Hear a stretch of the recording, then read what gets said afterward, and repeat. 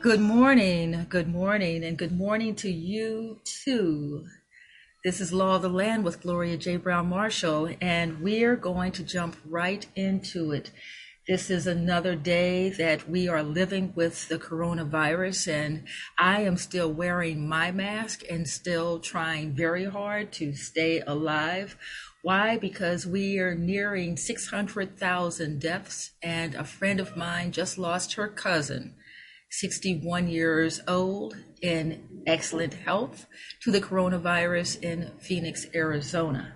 So people are still dying, people we know, and there still is a disparity, a racial disparity in those who are dying, and we need to keep ourselves forever vigilant. I asked the question, and I want to continue to ask this question: what happened to the Spanish flu? Did it just disappear? They didn't find a cure for it at the time. So I'm wondering, where did the Spanish flu go? Did it mutate into the flu we know today? It killed nearly a quarter of the world's population. And then within that 2 year period, vanished on the second, third year. I don't understand. What are the lingering consequences to these pandemics? I'd like to know more about that, and maybe we need to bring back our Dr. Johnson to tell us more. I'll look her up just to make sure that we get our questions answered. If you have questions regarding the coronavirus, you can send them to me, gbmarshall@wbai.org. That's gbmarshall@wbai.org. And when I find our expert, I will ask that expert your questions as well as mine. Also, today I want to talk about this extraordinary story in the New York Times, today's New York Times, on Amazon. Yes, Amazon, the online merchant giant, the I guess we could say what makes it so convenient for us also makes it so deadly, because we have a Amazon warehouse, supersized warehouse on Staten Island that serves this city. And I like it. It's amazing to put in an order at 6 o'clock in the evening and my book is at my door the next day. It's eerily surprising how efficient this is. However, this expose in the New York Times gives us the behind the scenes of Amazon. The title of it is "The Amazon That Customers Don't See." Profits soar, but pandemic exposed flaws in its employment machine. Here, what we have in this, there's so much in this expose. I'm just going to focus on one part of it, and this sense of this. It is a machine, and it reminds me almost of the 1950s efficiency reports, when it was determined how fast a human being could work based on how much time they rested, how they stood, what their shoes looked like, how tall they were. I mean, all of these metrics have been taken to an extraordinary place at Amazon. The JFK 8, that's the name of the warehouse, that's what it's called, the JFK 8. And I'll just give you this quote from today's New York Times. Quote: "With New York's classic industries suffering mass collapse, the warehouse called JFK 8 absorbed hotel workers, actors, bartenders, and dancers, paying nearly $18 an hour, driven by a new sense of mission to serve customers afraid to shop in person." So we have this JFK 8 juggernaut machine taking place on Staten Island, but what are some of the costs for our efficiency, our convenience, our desire to have what we want, when we want, as soon as we want? And so I'm turning now to A21, and for many of you online, you'll see the power of the metrics. So everything they have is set up as a metric. How long a person should be able to process any item and get that item out. So that's the reason why it could be at your doorstep, my doorstep as well, so quickly. And I quote: "For Tracy Washala and her peers, a key to boosting thousands of employees to that level of performance was setting the pace. Speed was essential, but so was keeping the whole warehouse in rhythm. If new items were unpacked more quickly than they could be prepared for shipping, all of JFK could jam. The fulfillment center was one organism in an even bigger ecosystem of warehouses, and to coordinate with them and the fleet of delivery drivers, Miss Washela had to maintain a quick, consistent pulse. Two measurements dominated most hourly employees' shifts. Rate gauged how fast they worked, a constantly fluctuating number displayed at their station. Time off tasks, or TOT, tracked every moment they strayed from their assignment, whether trekking to the bathroom, troubleshooting broken machinery, or talking to a coworker. And I'll end my quote there. If you can imagine this mechanism of thousands of people, all with everything they do timed to the second, and a flashing light at their workstation telling them how long it's taking them to do whatever it is they're doing. This is something that we would have seen, probably guessed or had as a sci-fi episode, and this is what's taking place in Staten Island as I speak, because this is a 24-hour mechanism, an ecosystem, as pointed out in this article. It's an amazing, as I said, expose written by John Cantor, Karen Weiss, and Grace Ashford in the New York Times. I think is worthy of our discomfort with the efficiency by which we are getting our items every day or throughout this pandemic, and continuing to get them as we open up the cities, but still want to rely on Amazon to give us those things that would be out of the question, not just for New York City, but around the country, if they don't have their retail store, or what has happened to so many places, as we saw with the bookstores, when the big chains came in, the little mom and pop stores were forced to close because they couldn't keep the low prices that come with having such massive amounts of produce and other items being sold on a day-to-day basis. And I said, with full disclosure, I am one of these people who shop on Amazon, but I also say I'm one of these people who's had a problem with Amazon. And that's why my full disclosure for the other side is Amazon and I have had our issues because my book, She Took Justice, was arbitrarily restricted as to the amount of books a person could purchase. Yes, they actually restricted it so that a person could only purchase one of my books in a lifetime. So if they purchased one book, the next time they wanted to purchase a second book, then this notice would come up that you have purchased more than your allotted number. I couldn't believe it. I tried to find some person who could explain why there was a restriction on the number of books a person could purchase. And I could find no human beings to talk to, because when you go on to Amazon, and this is something that you'll see, and not just Amazon, but so many other of these places, Facebook and the likes, you don't talk to any human being. Everything is sent into some type of labyrinth of different channels and frequently asked questions so that you never see anyone. This is what happened with Facebook. And so I had to go to the Authors Guild and have them ask on my behalf. This is after the publisher was, concerned that they didn't want to get blackballed by Amazon, because they are such a conglomerate, international organization, that if they decide to turn their backs on a particular seller, then that person is going to miss out on a huge market advantage of being a part of the Amazon juggernaut. So here we have the situation that took months to be resolved. And it wasn't resolved until about 3 weeks ago, when the Authors Guild, thank you, I'm a member of the Authors Guild, interceded on my behalf. And Amazon still would not give a true reason as to why they had restricted the number of my books to one per customer. So if someone wanted at that time to buy 3 of my books to give to friends, and that's what I do. Sometimes I'll buy books, and for example, my play, I wanted to give the actors a copy of my books. They wouldn't let me buy but 1 book. So this has been resolved, and yes, She Took Justice is available for you to purchase.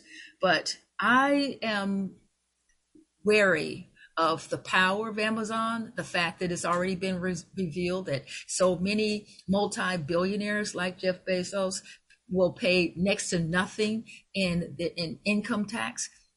Where are we now? Are we back in the Carnegie days in which we have these mega billionaires continuing to leave their huge footprints and in our communities? And yes, there is a benefit. They're not all bad, and I don't think they're all bad people.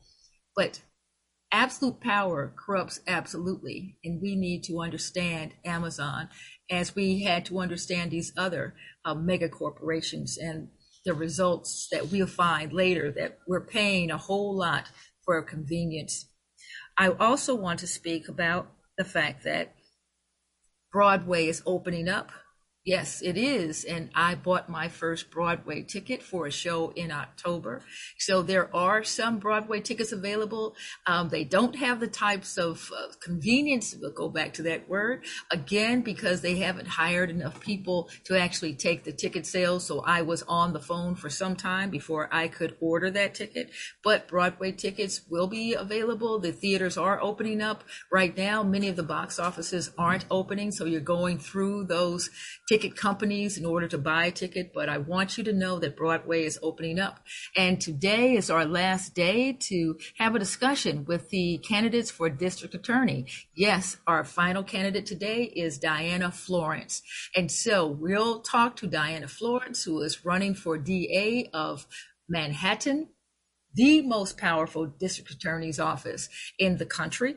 And she will be with us after this musical break that speaks to Broadway's reopening. We'll be right back with Law of the Land with Gloria J. Brown Marshall.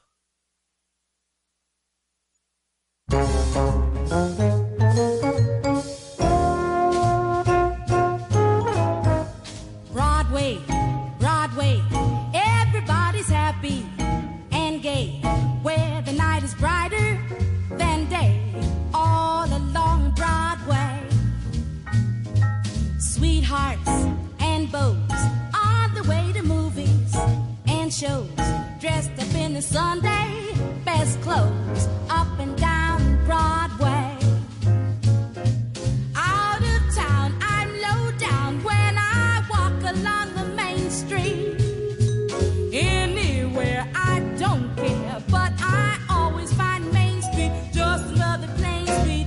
Broadway, Broadway, take a little time out for play, where the joy of living holds sway all along Broadway. Broadway, Broadway, everybody's happy and gay, where the night is brighter than day, all along Broadway. Sweethearts and beaux on their way to movies and shows, dressed up in the Sunday best clothes, up and down Broadway. Out of town, I'm low down when I walk along the main street. Anywhere, I don't care, but I always find Main Street just another plain street. Broadway, Broadway, take a little time out for play, where the joy of living holds sway all along Broadway.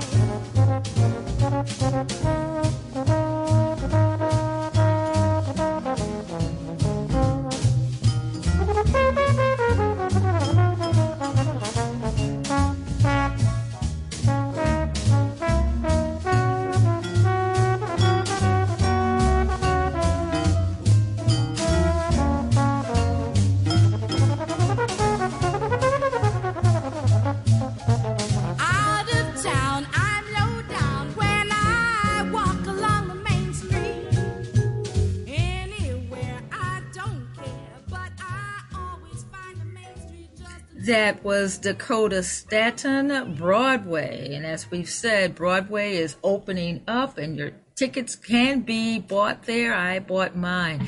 At this point, we're turning to the race for the Manhattan District Attorney's Office. And we have our candidate, Diana Florence. Good morning. Good morning. So we're asking these questions of all the candidates who are running for the district attorney's office here in Manhattan. And Diana Florence began her career as a prosecutor 25 years ago in the Manhattan DA's office. And she's fought for people who never thought they'd win. This is on your website. So you speak of going after powerful interests and large-scale corruption. Tell us some of the cases, some of those cases you think are memorable, and speak to this ad that you have on your website. Yeah, no, thanks so much for having me. I think the one that really is closest to my heart was the death of a 22-year-old undocumented worker at a construction site 6 years ago. His name was Carlos Moncayo. And despite warnings over hours, Carlos and three of his coworkers were forced to work in a 14-foot unprotected trench. And he was buried alive. The others got out. And I am so proud that I was able to get justice for Carlos. And I went after not only his direct employer and supervisor on site, but the developer on the site, who also was aware of what was going on and really couldn't be bothered to safeguard the location where he was working, preferring, money over lives. And bringing that case wasn't just a manslaughter conviction, which was incredible and a landmark, but it also revealed that fraud as a business model means that when you cut corners on health and safety, that you also cut corners on financial areas as well. So those companies also ended up committing millions in tax fraud and insurance fraud. So that's one of the cases I'm most proud of. But of course, I have many, many others. I have a long, distinguished 25-year career. And what year was that case? Because I think I remember that from the news. Yes, so Carlos died in April of 2015, and the company, I'm proud, I'm known for moving fast. So they were convicted the following year, 2016. They were indicted within 2 months and convicted the following June. So in the DA's office, what area were you assigned to? I started my career for 5 years doing serious domestic violence cases. But after 9/11, I started doing complex corruption cases. So I started, so I was in the white collar division, where I prosecuted. First off, I really made my name prosecuting people that made up family members who died in the World Trade Center tragedy, and collected hundreds of thousands from the charities.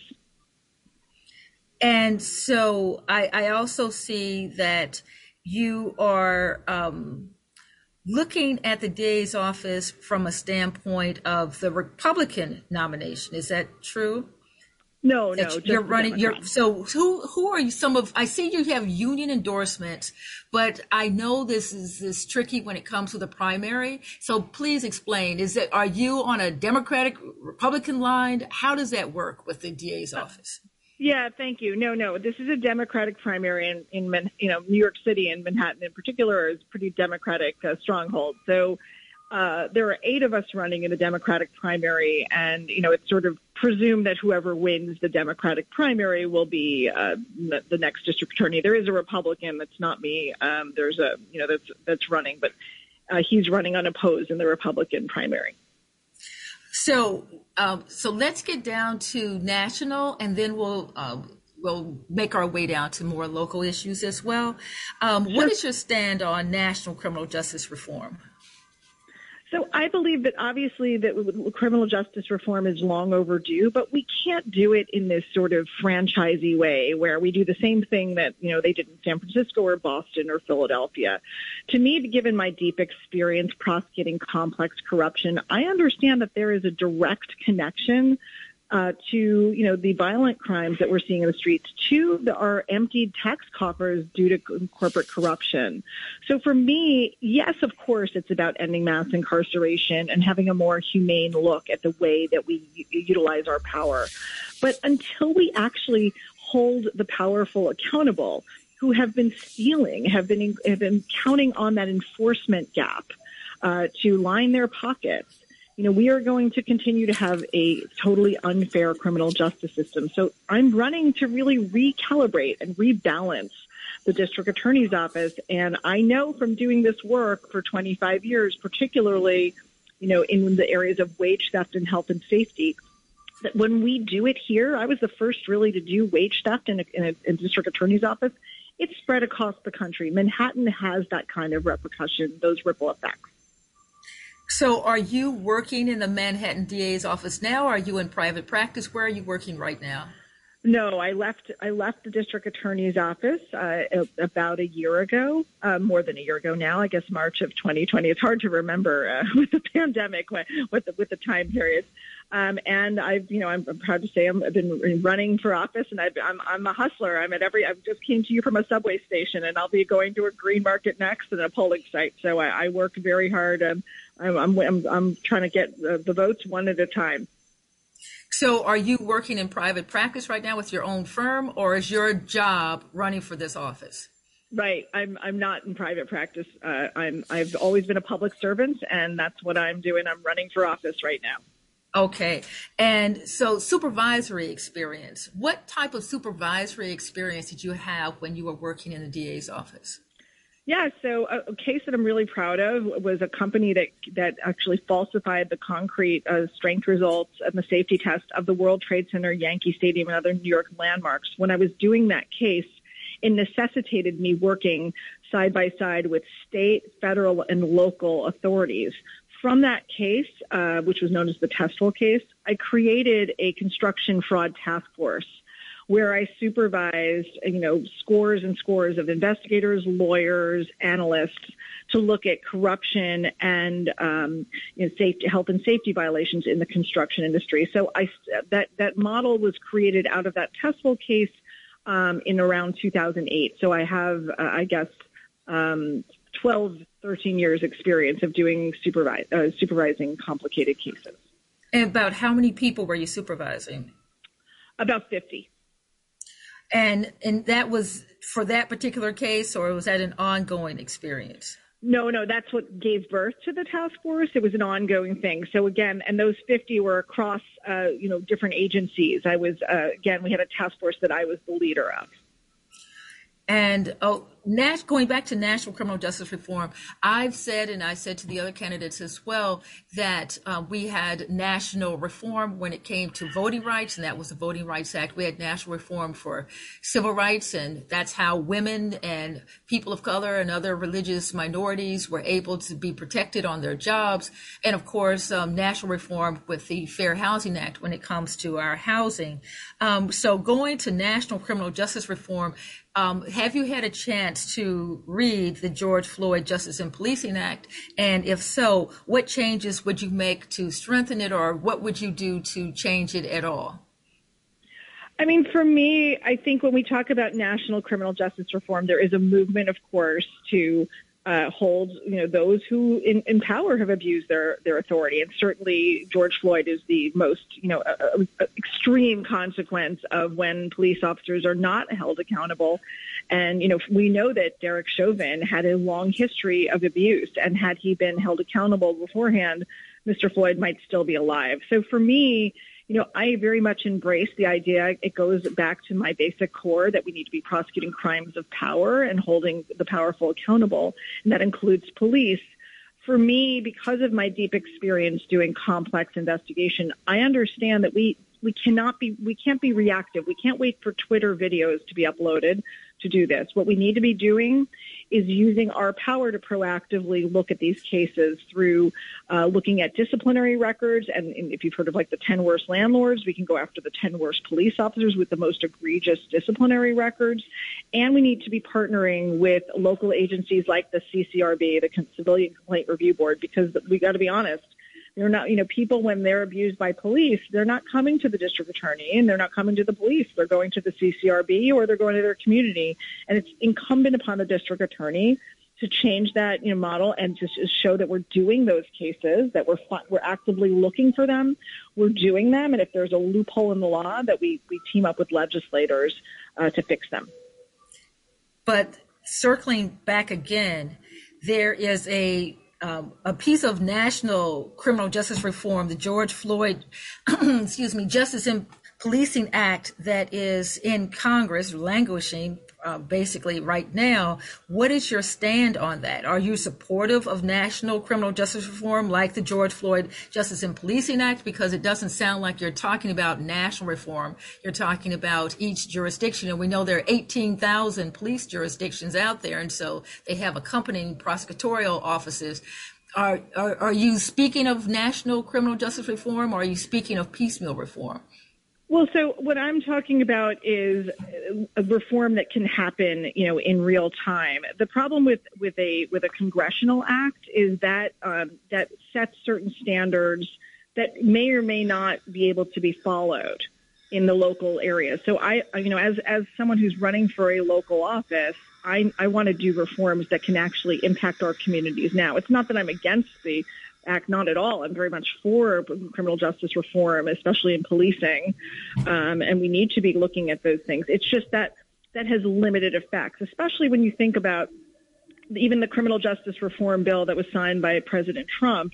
That related really to federal crimes, and that doesn't do a whole lot of good for the majority of crimes, and even the disparate policing really is at the state level. So for me, I see this, if we want to do real national criminal justice reform, as I said before, the Manhattan DA's office is the leader in the country.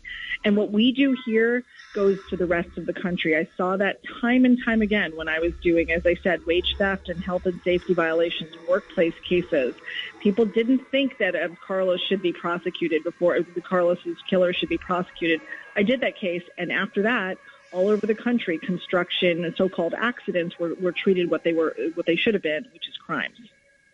So did you work directly with police officers on a regular basis in this area of dealing with white-collar crime? Because it sounds like there was a relationship, but was it more so when you worked with domestic violence? What has been this relationship you've had with NYPD while you were a DA? So I did work with the NYPD when I was doing the construction cases, not as much, but the most recent time I worked with the NYPD was I went after in 2013. I had a really complex gun trafficking case and they also were trafficking in high-end cars and motorcycles, among other things. So I did work very, very closely with NYPD in that case. Having that experience being a prosecutor for 25 years, I can tell you that most police officers are absolutely pro police accountability because it really makes everyone's job harder when people don't trust police, when you have police officers who are turning off their cameras and then telling their own version of things. So it's very important that the next district attorney prioritizes police accountability and does it not in a lip service or sort of, trite, sort of slogan type of way, but does it in the nitty gritty. Someone who, like myself, who's actually done this, who's actually taken cases that people never thought were criminal and now have made them part of the lexicon of criminal justice. So that's, for me, that's how I see it. I've worked with police. I understand the value of police, but I also understand more than anything that if police are not perceived as being held accountable, then we lose not only trust in law enforcement, but government itself. And thank you so much for saying that, because it takes me right to a question that we have, and that is involving police-involved civilian assaults or shootings and the legal standards. And I'm not going to go into the legal standards with you as much as I want to speak to this immunity and what can be done when it comes to the fact that prosecutors are now the focus of a lot of questions regarding their discretion when they decide they're going to go forward with a case and when they decide there's not enough evidence or the resources are not such that they want to invest those resources into taking a case to a trial. So what is your take on prosecutorial discretion? Well, I mean, look, we have to have prosecutorial discretion in general because obviously every time there's a violation of the law that would require us to prosecute, and that's not always just. But of course, what you're referring to is really the abuse of discretion, right? Where police officers that are violating the law are getting away with it because prosecutors are looking the other way. And that just cannot be. And I will, you didn't mention the legal standard, but I do think it's important to say that, one of my opponents in the race, he touts his sort of experience holding police officers accountable, but never actually got a conviction prosecuting police for shooting and hurting people. And to me, if, had I been in that position, I would have done what I did in my position, which is when I saw loopholes in the law, when I saw that when Carlos's killers, the maximum fine was $10,000 for killing someone.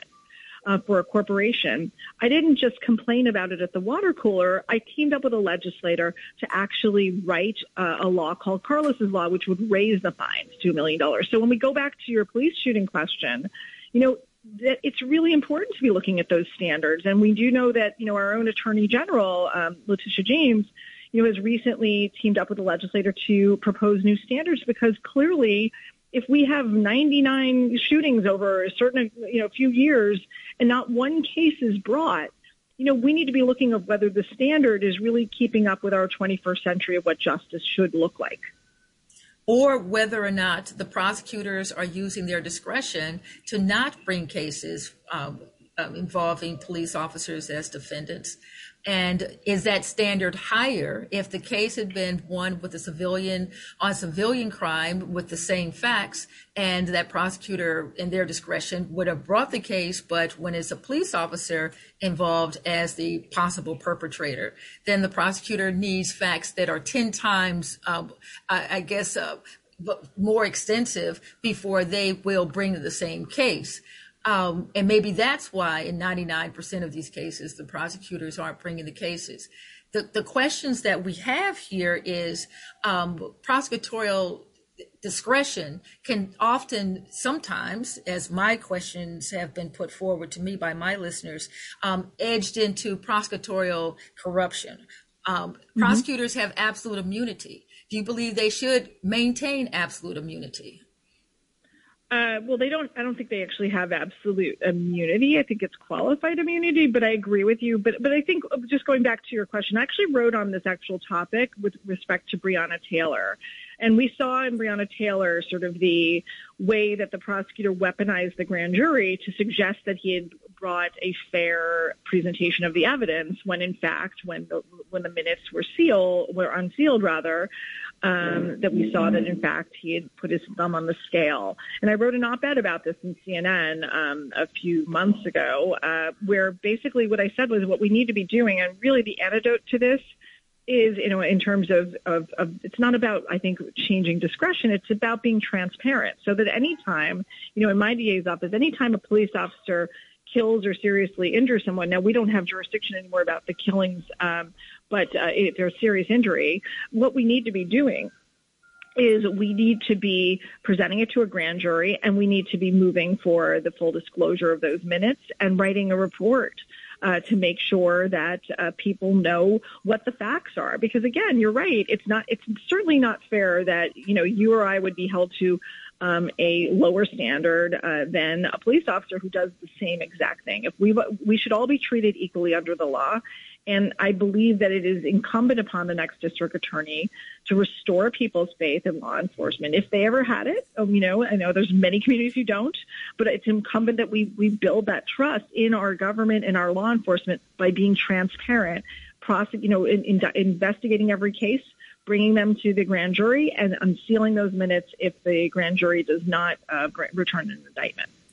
Okay, well, investigate the absolute and qualified immunity for the prosecutors as opposed to the qualified immunity alone for police officers.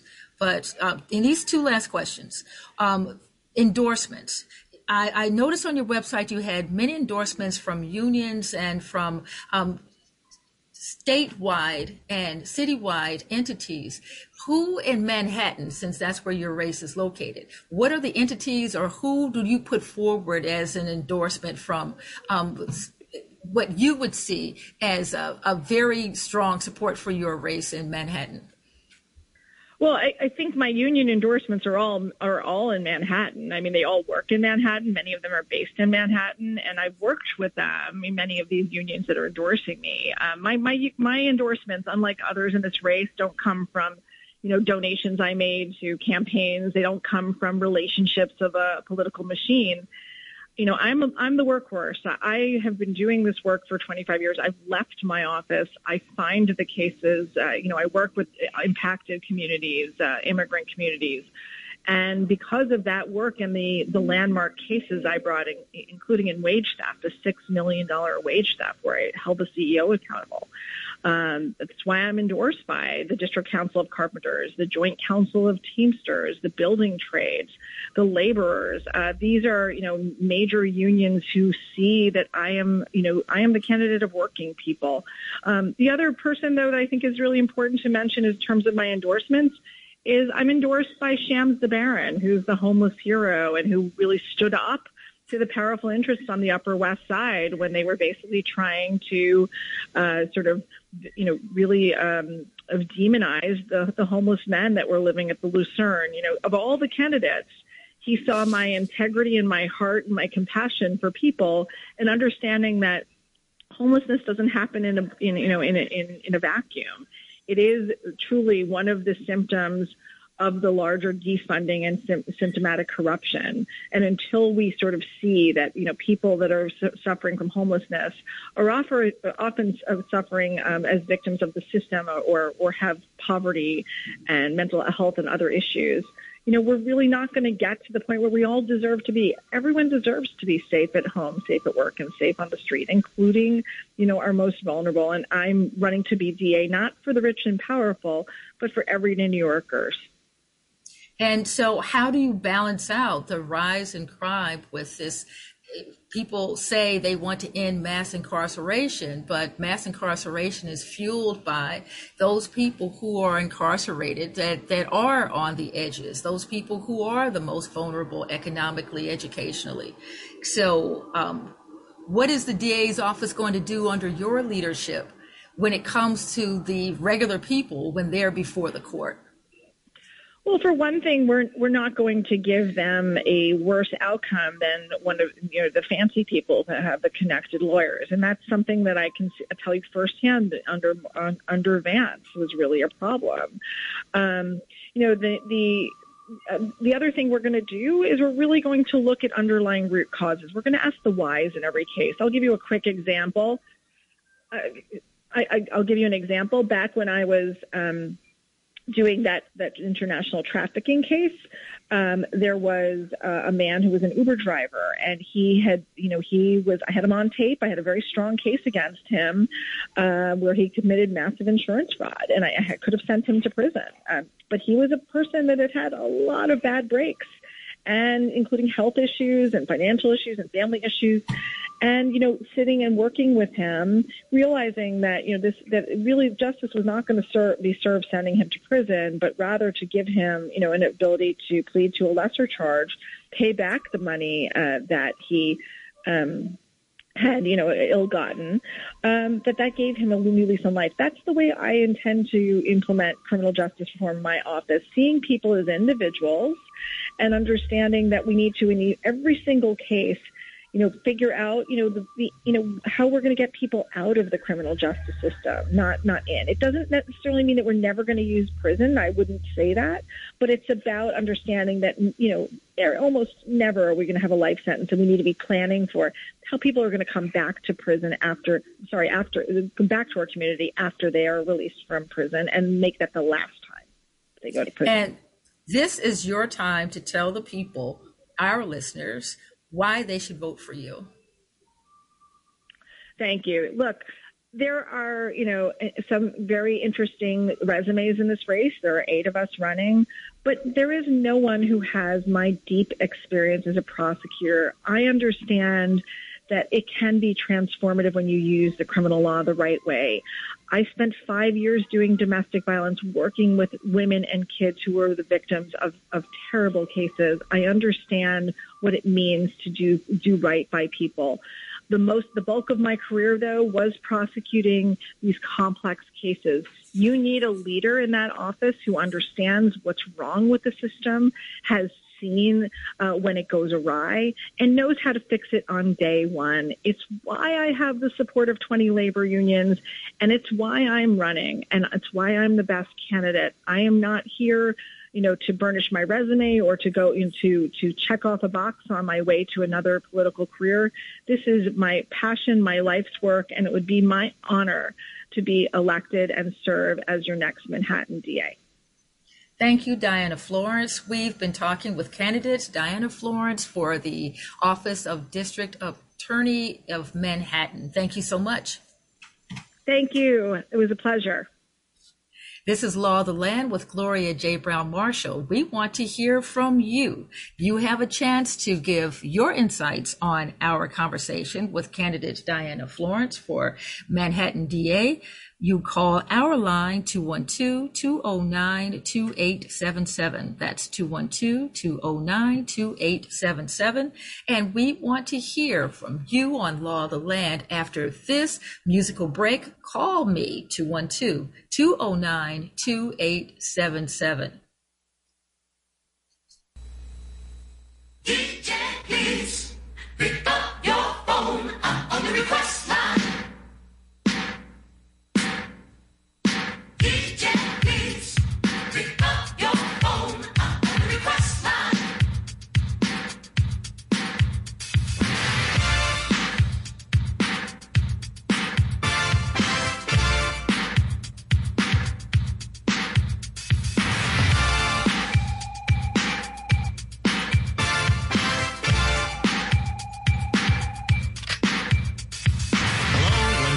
What would you like to hear? Yo, my name's Earl. Can I speak to one of the Dynamic Three? Okay, hold on.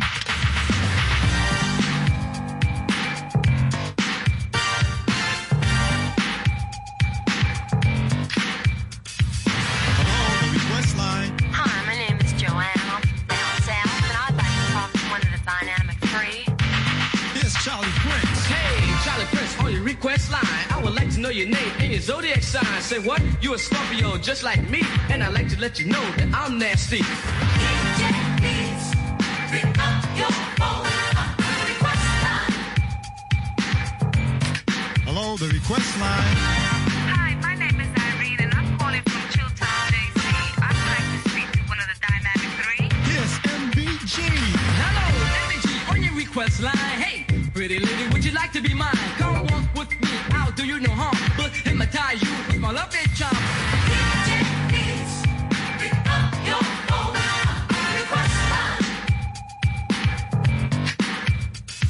Hello, the request line. Yeah, I'm from the Big Apple. My name is Greg. I get some scratched up by the rock master Sky. Here's the Scott now.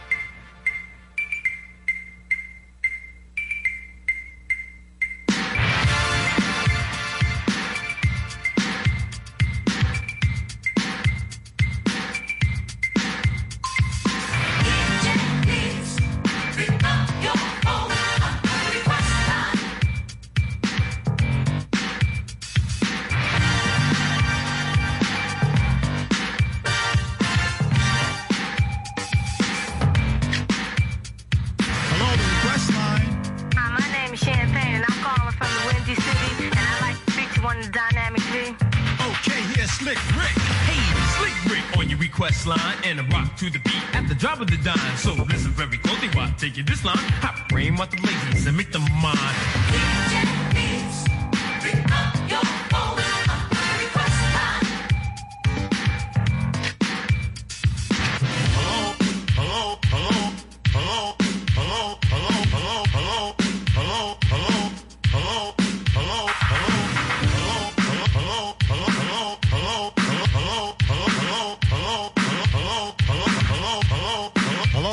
request line.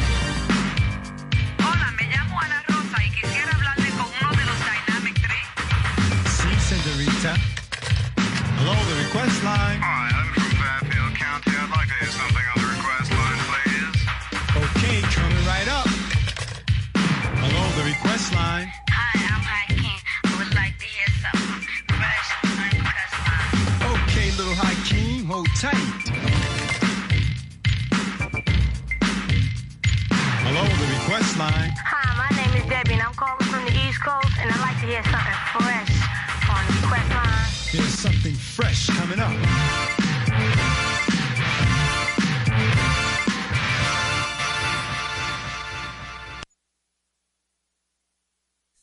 And that was Request Line, Rockmaster Scott and the Dynamic 3, New York in the house. And so we're going to our callers. This is Law of the Land with Gloria J. Brown Marshall. We were talking with Diana Florence, candidate for Manhattan District Attorney. And we have our first caller. Good morning. Hey, how you doing? Good morning, sis. I'm doing well. What's going on? Diana sounded good, man. She sounded real good, like she been real business. But it's the same speech we hear from everybody that's running for office. When they get in, the policies stay the same. I mean, like right now, they get caught with the cameras. They hide the cameras, man. They don't show us the video for like 2 years. They protect the police. When they go to court, you can't even get them convicted. They can't even go sit on grand jury. You can't even get it to the grand jury. But as a sociologist, to me, it's simple. These institutions are not erected for us, the people. Like the people that's out here catching hell, they're here to police us, to keep us in our territories. They protect property and they protect the wealthy. Like we understand that to be fundamental. So I don't understand when we go on lines like in New Jersey, they're going to Trenton to go ask for a CC review board. They had one in Newark. The police, when they appealed it, they took it away. So it's like you keep going to these people to ask for aid, but they're coming in your neighborhood, beating you up and locking your man up. They violate their own consent decree. The consent decree said you can't jump out and beat people up and frisk them. We got them on camera. You got these people on camera doing these things. And there's nothing done. There's a case right now in Newark, New Jersey. The police jumped out of their car and they beat up 4 brothers and locked them up. And they charged them with resisting arrest, assaulting the officer. That's the catch-all, man. That's the catch-all article. We all know that means they didn't have nothing on them.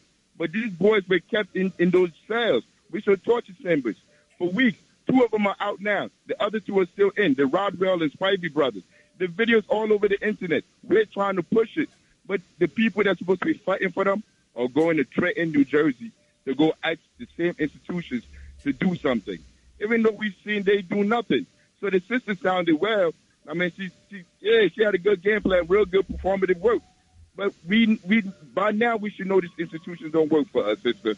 You still there? Yes. Yeah, but like talk to me, sis. Get me to understand. How these institutions, why we should go to them after 60, 70 years of brutalization. Like, why do we need to keep going to these people to find liberation? Because the other communities got their own institution, got their own schools, got their own neighborhood to take care of the people. Why are we not doing that? Our ancestors told us to do that. They told us we got to build our own institutions. That's what Du Bois said. Malcolm said it.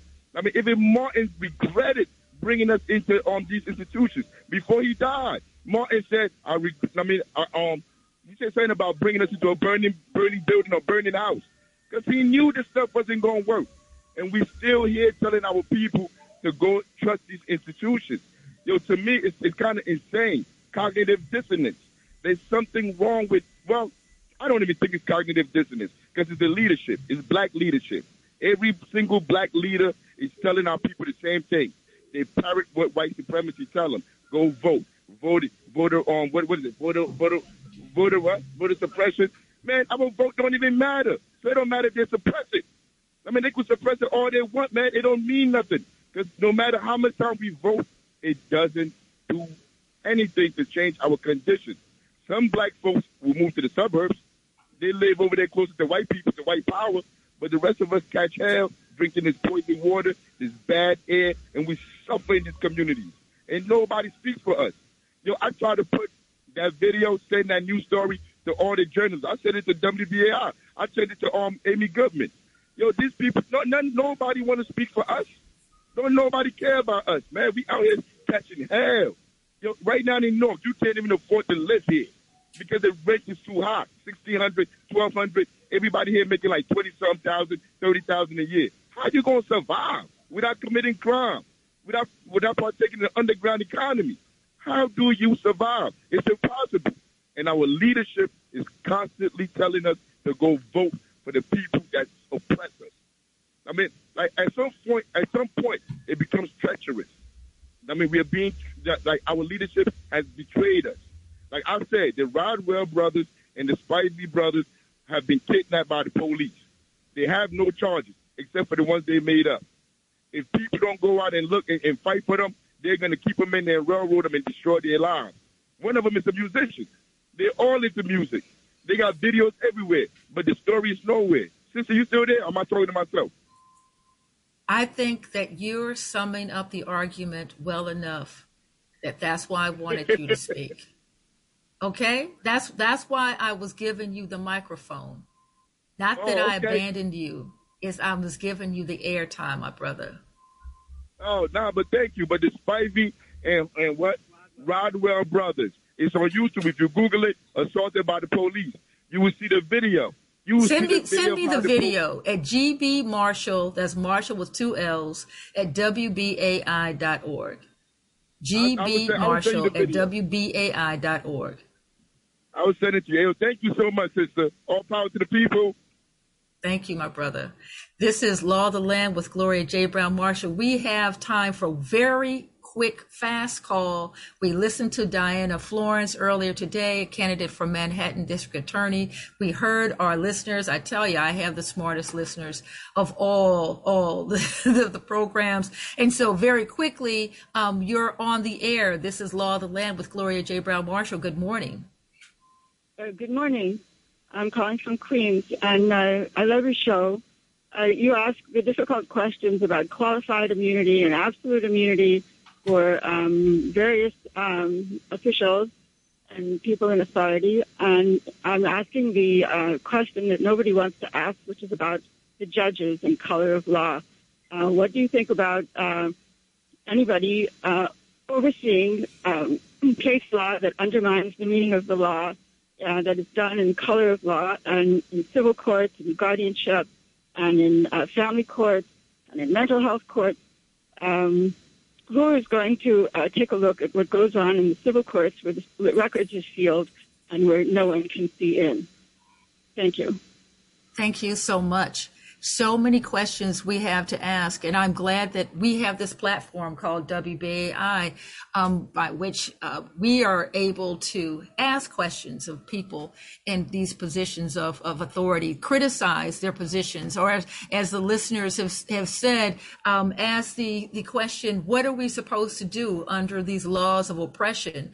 And I have put forward many times, the criminal justice system was created in order to oppress people of color and protect white elite. And it was in our policing, one based in slave catchers, bounty hunters, militia groups created to suppress the rights of Native Americans, night riders by law and by violence, legal suppression and violence. Criminal justice is created in a way in which it was meant to do exactly what it's doing. Put people of color behind bars, poor whites and immigrants behind bars, and make sure that we have an economic system with certain people at the top benefiting massively from the oppression of others. For those of you who immigrated into the United States, who were fed the fairy tales of what this country was about, yes, it does have some economic benefits. Yes, there are things that this country does very well, and it can be a beautiful place for some, but there is a price, and that price is to be paid whether you want to pay it or not. Read more about American history, and you'll find out that there's a lot more behind the scenes.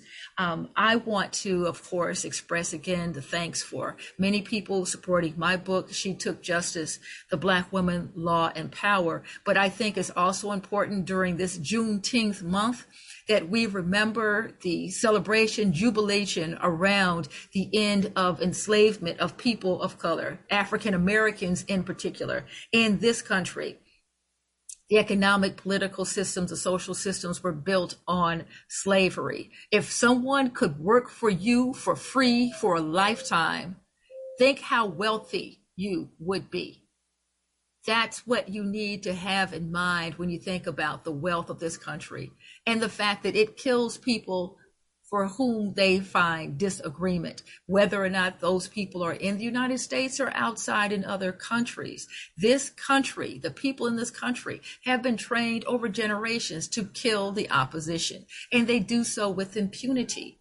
And the prosecutors for generations, from generations and for generations, have turned their backs on prosecuting people who have committed these race-based crimes. And if we have less than 50 cases involving police officers murdering citizens, then you can understand the prosecutors have failed willingly to do their jobs in protecting the lives and livelihoods of people of color, poor whites, and immigrants. So we are in a situation with a system, as the brother pointed out, that is doing exactly what it was created to do. The question then remains, how do we go forward? What is the future? Sankofa, learn from the past to better understand your present, to go forward and make society better in some small way. We each have that obligation. How do we do that? By not turning our backs. And sometimes it's difficult. Take a rest and then get back into the game. That's what I'm doing. That's what I did. That's what I continue to do. The best I can as an advocate, whatever blessing of skill that you have been given, to use that in the battle of making this a better place. And then when you need to rest, sit down for a moment, rest so that you can live to fight another day.